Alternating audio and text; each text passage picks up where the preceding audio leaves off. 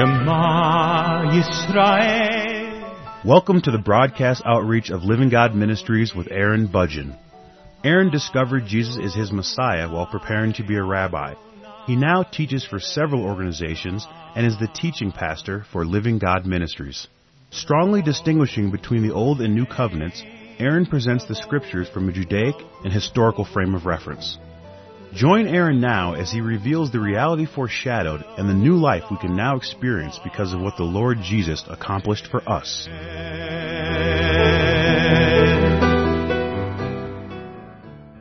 In Romans chapter 3, beginning in verse 1, it says, "Then what advantage has the Jew? Or what is the benefit of circumcision? Great in every respect. First of all, that they were entrusted with the oracles of God." I was explaining in the previous program that the Jew during the time when this was written had a distinct advantage. And the advantage, of course, was that they had a head start down this road that would lead an individual to the point of despair. And this is a very important point for a person to reach, so they will truly turn to the living God for the forgiveness, for the grace and mercy that He is offering.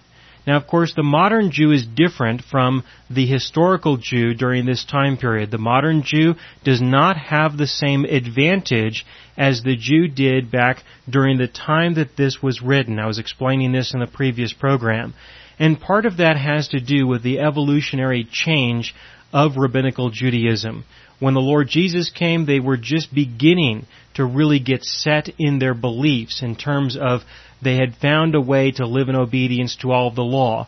But through the evolutionary refinements that has happened since then, things have changed to such an extent that it is very difficult for a Jew to have an advantage because of the evolutionary change that has occurred. And so there has been some significant changes, and I just wanted to mention that again in this program, that the Jew today does not have the same advantage as the Jew back then.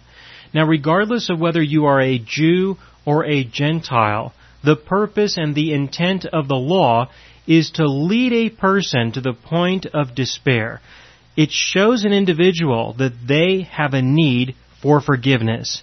This is a very important point. Now, there are many other purposes for the law. The Lord gave the law for other reasons, not just this reason. There are many reasons. However, it's very important not to try to use the law for a reason that it was not given for. For example, today people believe that if you are a believer in Christ Jesus, if you have embraced the forgiveness of sins, if you have entered into the new covenant, there are many people who believe that the law can have an application. There are opportunities that you can apply the law in your life today. And I totally reject that belief. I believe that a believer should be governed and led by the Holy Spirit, not by the law. I do believe that the Holy Spirit is not going to lead an individual to sin, but the law never led an individual out of sin. That's the point, is that people believe that the law will keep a person from sinning, but no, the law will not lead a person away from sin. If it could have done that, there would have been no need for the Lord Jesus to come and die for our sins. We could have just stuck with the law. But people are still trying to take the law and find some way to use it in our lives, and there just simply is no way for it to be used. It can be used for other reasons, though. It can be used to show an individual that they have a need for forgiveness, as I mentioned earlier. It can also be used in order to show how our God has accomplished salvation through the prophetic references that are in the law. There are many prophetic references in the law that will show how our God has accomplished salvation. The Passover laws, for example. Compare the laws of Passover with the last week of the Lord Jesus' ministry, and you will see many prophetic references. There are foreshadowings in the law that have now been revealed. For example, consider the Sabbath law. The Sabbath law was used by our God in order to describe the rest that we are now able to enter into because of what Jesus has done for us. That there is a rest that has now been made available to the people of God that is not available to those people who are not of God. This is described in Hebrews chapter 4, and that we are to ensure that we do not fail to enter in to that rest. There is a foreshadowing, there is a reality. We no longer live in the shadows, we now live in what is real. And so there are many uses for the law. We can use the law for many things as long as those reasons, as those purposes are consistent with what the Lord gave the law for. If they are inconsistent, then you are misusing, you are abusing not only the Word of God, but those who you are speaking to concerning whatever subject you are trying to present by misusing the law of God. Now, there is a unique challenge that is described in Romans chapter 3, verse 3, and that is that there are some people who will not believe that truth. They will not believe the truth that they have a need for forgiveness and mercy. Even though you show them the law, they still won't believe. And so if people fail to believe, does that mean that God failed? That's an important question to ask. If the law was given for the purpose of showing an individual that they have a need for forgiveness and mercy, what happens if the law is presented to them and they fail to see that they have a need for forgiveness and mercy? That's what Paul presents in Romans chapter 3, verse 3. What then, if some did not believe, their unbelief will not nullify the faithfulness of God, will it? May it never be. Rather, let God be found true, though every man be found a liar. As it is written, that you may be justified in your words and prevail when you are judged. All right, now you're not going to be judged because you're a good talker. You're going to be judged on the basis of truth. That's important to see. But what I'd like you to see from verse 3 is that regardless of whether somebody believes the Lord or not, regardless of whether they believe the testimony that is given to them by the law or not, it does not mean that God was not faithful. It doesn't mean that. That's what he says, is that it was given for a distinct purpose, but if you haven't noticed, there are a lot of people who are not responding to that. They are not believing that. And he's saying it doesn't matter. It does not matter because the reason why they are not responding is because they don't believe anyway. And that's the point. People can be so focused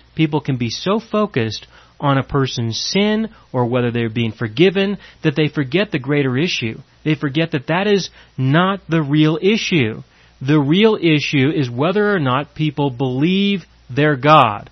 The reason why humanity is in the condition that it is in, the reason why Adam and Eve fell in the Garden of Eden, which resulted in the death of humanity, the reason why that happened was because they did not believe God. And so if people don't believe the testimony of the law, do not be concerned about its effectiveness or God's faithfulness or whether God is just or not. Don't be concerned about that. It is further testimony to show an individual that they do not believe. And it is further evidence that God will be able to use to show that people don't believe Him. They didn't believe Him before, they still don't believe Him now, and in the future there are many people who are still not going to believe Him in the future. That's the reason, that's the purpose. That is the overall perspective that people have a tendency to forget. And it's very easy to do in religion because people get so consumed with sin and forgiveness that they forget that the greater issue is actually about belief. I started this program by explaining to you that a Jew has an advantage because they can discover, or they have an opportunity to discover their need for forgiveness earlier. If they're going to be devoted to Moses, then it will lead them in that direction. But that's not the real issue. The real issue is not can we get a person to see that they have a need for forgiveness. It's important, don't get me wrong, but it is nothing in comparison with an individual recognizing that they do not believe the Lord. That's the real issue. If they believe the Lord, they will also believe that they have a need for forgiveness. But if they believe they have a need for forgiveness, it doesn't necessarily mean that they're going to believe other things that the Lord has revealed. You should recognize this. You should understand this. You should know people who claim to be Christians who would rather be burned alive than renounce the forgiveness that has been offered to them through the cross. But they still wrestle with issues in life. They still wrestle with matters that could easily be resolved if they would just simply believe the Lord and trust Him. That is the greater issue, whereas this other issue is a smaller issue in the middle of it, inside of it, that is being addressed. And so please don't get lost in this detail and forget the big picture. The big picture is that humanity fell because we did not believe, and humanity will be restored when we do believe. The faithfulness of God is not in question here when it comes to people not believing in the law. Oh no, it is not in question. It is only evidence to show that our God was loving enough, He was kind enough to make an attempt to reach out to individuals through using the law. But just because people don't believe Him there doesn't mean that He has failed. It just shows in a greater way that people truly have a need for forgiveness and mercy well above and beyond what they can possibly comprehend. And so may it never be, in verse 4, may it never be, rather let God be found true, though every man be found a liar. God is true. He will always be true, and He does not require our acknowledgement of that for it to be the case. He does not require us to validate Him being true, Him being faithful, Him being trustworthy. It is only further evidence to show that we truly have a need for His mercy.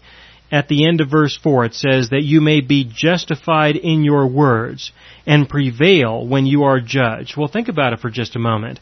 Are you ever going to be justified by your words? No, you're not going to be justified in your words unless those words are the words that mean something, those words being, I believe you, I trust you. What you say, that is the way things are. What you have testified of to me, I will believe it. That is the only justification that you will ever be able to stand with. If you want to be judged by believing His words, and let your words be the testimony that that is the only thing you are able to stand on, and that is His promise, and that is His gift, that is His forgiveness and His mercy. That is where justification comes from. It comes from no other place. So in the beginning of Romans chapter 3, in verses 3 and 4, he addresses the unbelievers. In verse 1 and 2, he addresses the Jew. Verse 3 and 4, he addresses the unbelievers. Those who could be a Jew, they could be a Gentile, but they are people who reject the living God. And then the third classification is the believers. So in the beginning of Romans chapter 3, you've got the Jews who are not going to be considered to be a believer just because they're a Jew. And then you have the unbelievers who do not believe their God at all. And then you have the believers after that, those who truly believe and trust in the living God. But of course, there are issues that believers struggle with. There are issues that believers wrestle with. And one of these issues is described here, and that is the issue that people are concerned about Jesus, about our God benefiting from our failures. Because He does. He benefits. Beginning in Romans chapter 3 verse 5 it says, but if our unrighteousness demonstrates the righteousness of God, what shall we say? The God who inflicts wrath is not unrighteous, is He? I am speaking in human terms. May it never be, for otherwise, how will God judge the world? What I want you to see here is that it's easy for an individual to ask, why am I being punished? Why am I being judged for my sin, for my unrighteousness, when you as God can use my unrighteousness to demonstrate your righteousness? Why is it that you're able to take advantage of my sin? Why is it that you can do that and yet I am being judged for my sin? Now, of course, the only way a person can ask that question legitimately with their heart, not as an excuse, but instead a legitimate question from an individual's heart, the only way they can do that is if they believe that they have a need for forgiveness.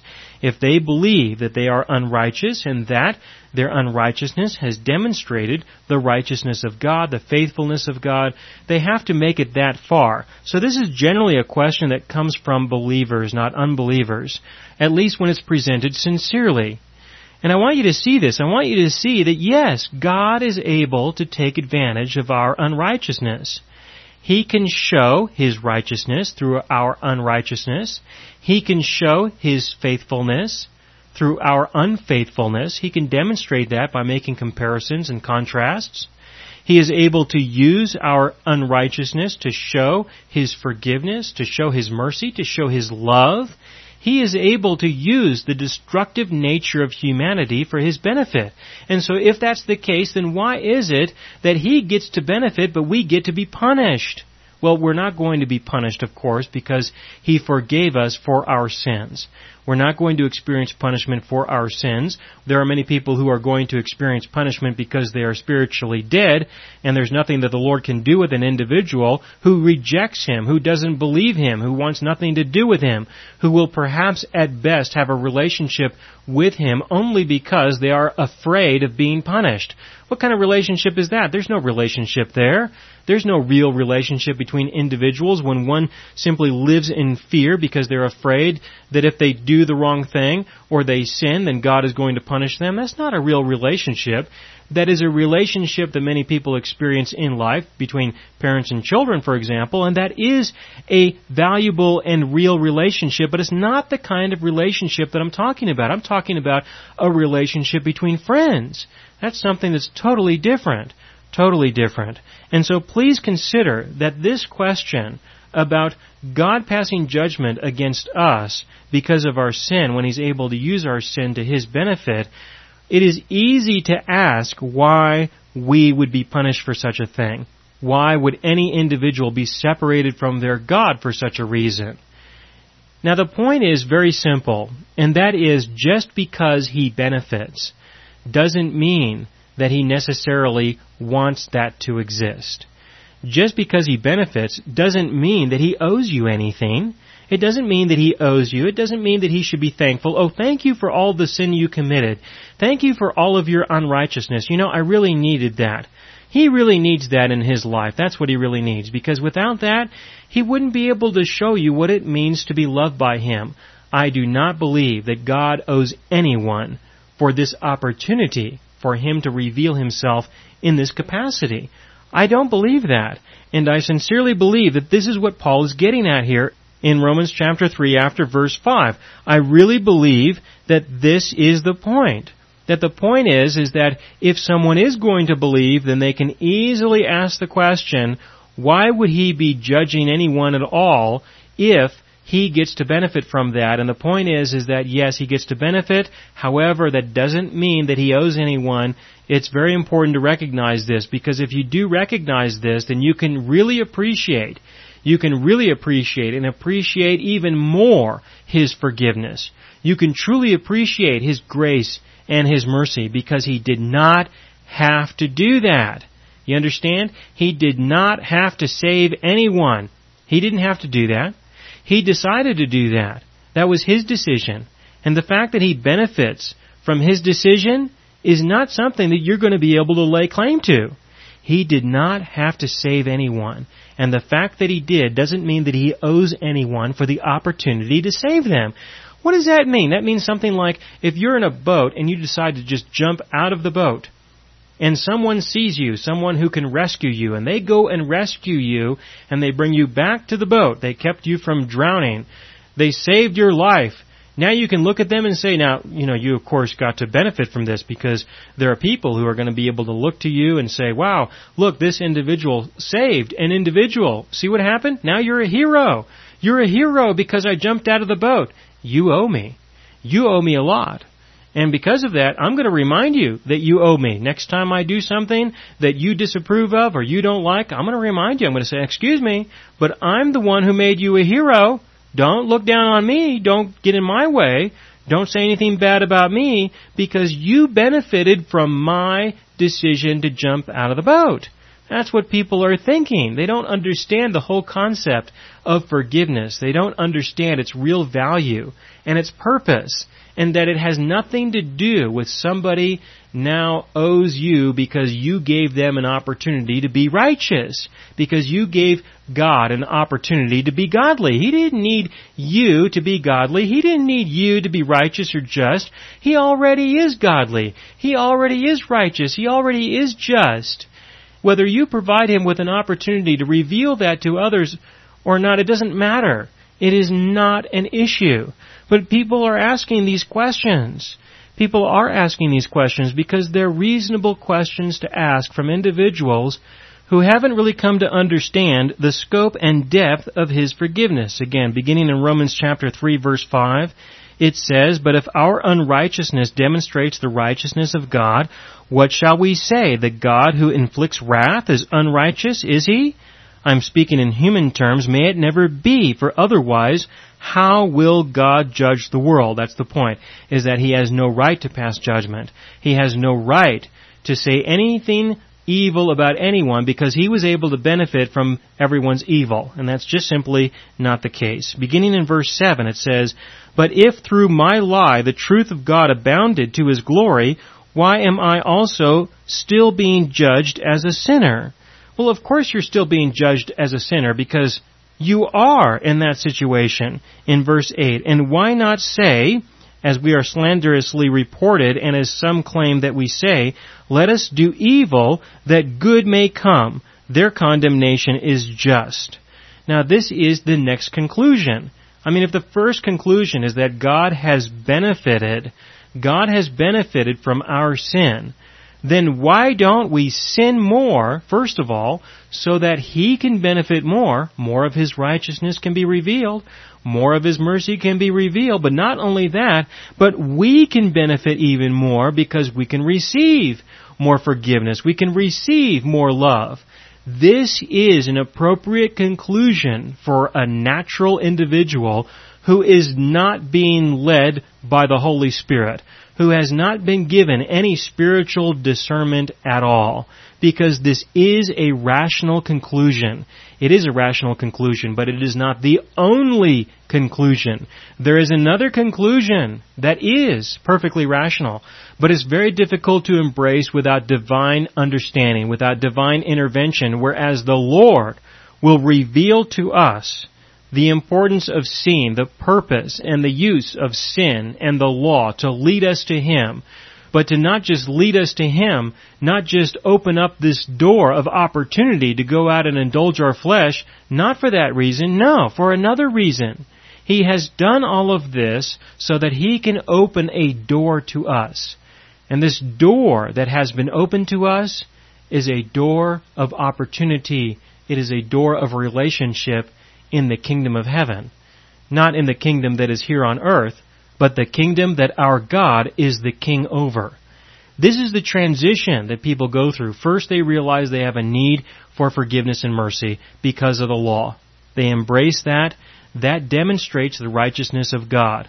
We are able to understand that yes, sin is terrible, but that God has been able to use that to His advantage so that He can reveal more about who He is to us, so that we can also be the recipients of His mercy, but that we are not to then go into the world and sin more so that we can receive more forgiveness. No, He has done that in order to open the door into another way of life, into a totally different way of life that has nothing to do with the life that we lived before. There is a new life in Christ Jesus. There is a new life that is totally separate from the life that we are a part of now.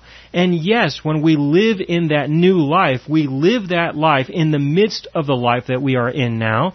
That is true, but it doesn't mean that it is the same thing. They are two totally different things. Yes, our God is divine, and He lives here in this world, actively participating, actively involved in the lives of people. So also, when we are resurrected from the dead, through the indwelling presence of His life, through the indwelling presence of His Spirit, we then continue to live our lives here on earth. And we live our lives in the midst of other people's lives, participating in the world that we are still a part of. But the life that we now get to live is totally different from the life that we lived before. We have a completely different way of life that is available to us, that is not based on trying to continue to glorify God's forgiveness and mercy by sinning more. That's not what this is about. That's not the purpose of this. And so again in verse 8, let us do evil that good may come. Their condemnation is just. The condemnation that will be levied against them is just. because they are looking for an excuse to sin. They have totally misunderstood the purpose of His forgiveness and His mercy. They have totally misunderstood the purpose of the law. They have totally misunderstood that. It is a rational conclusion, but it is not the only conclusion. Just because it is a rational conclusion does not mean that it is true or that it is of God. In verse 9, what then? Are we better than they? Not at all, for we have already charged that both Jews and Greeks are all under sin. In other words, we are not better than anyone else. It's not based on whether we are better or not better, better or worse. It doesn't mean anything. It means nothing. It's not about you. It's not about us. It's not about the believers.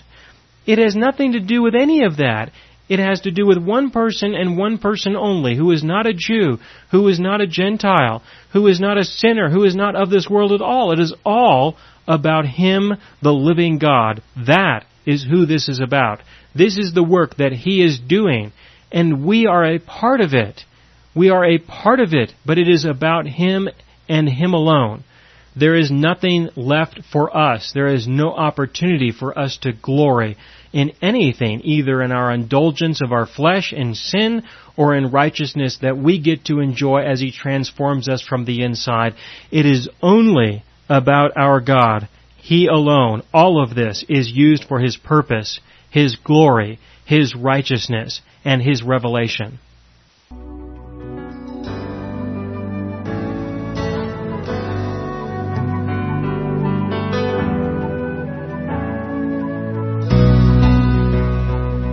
You have been listening to the broadcast outreach of Living God Ministries. You can hear all of our programs for free through our radio archive at livinggodministries.net. That is, livinggodministries.net. Do help us develop new radio programs and continue broadcasting on this and other radio stations. Send your contributions to Living God Ministries, P.O. Box 38353, Colorado Springs, Colorado 80937, or use the donation link on our website, livinggodministries.net. That is, livinggodministries.net.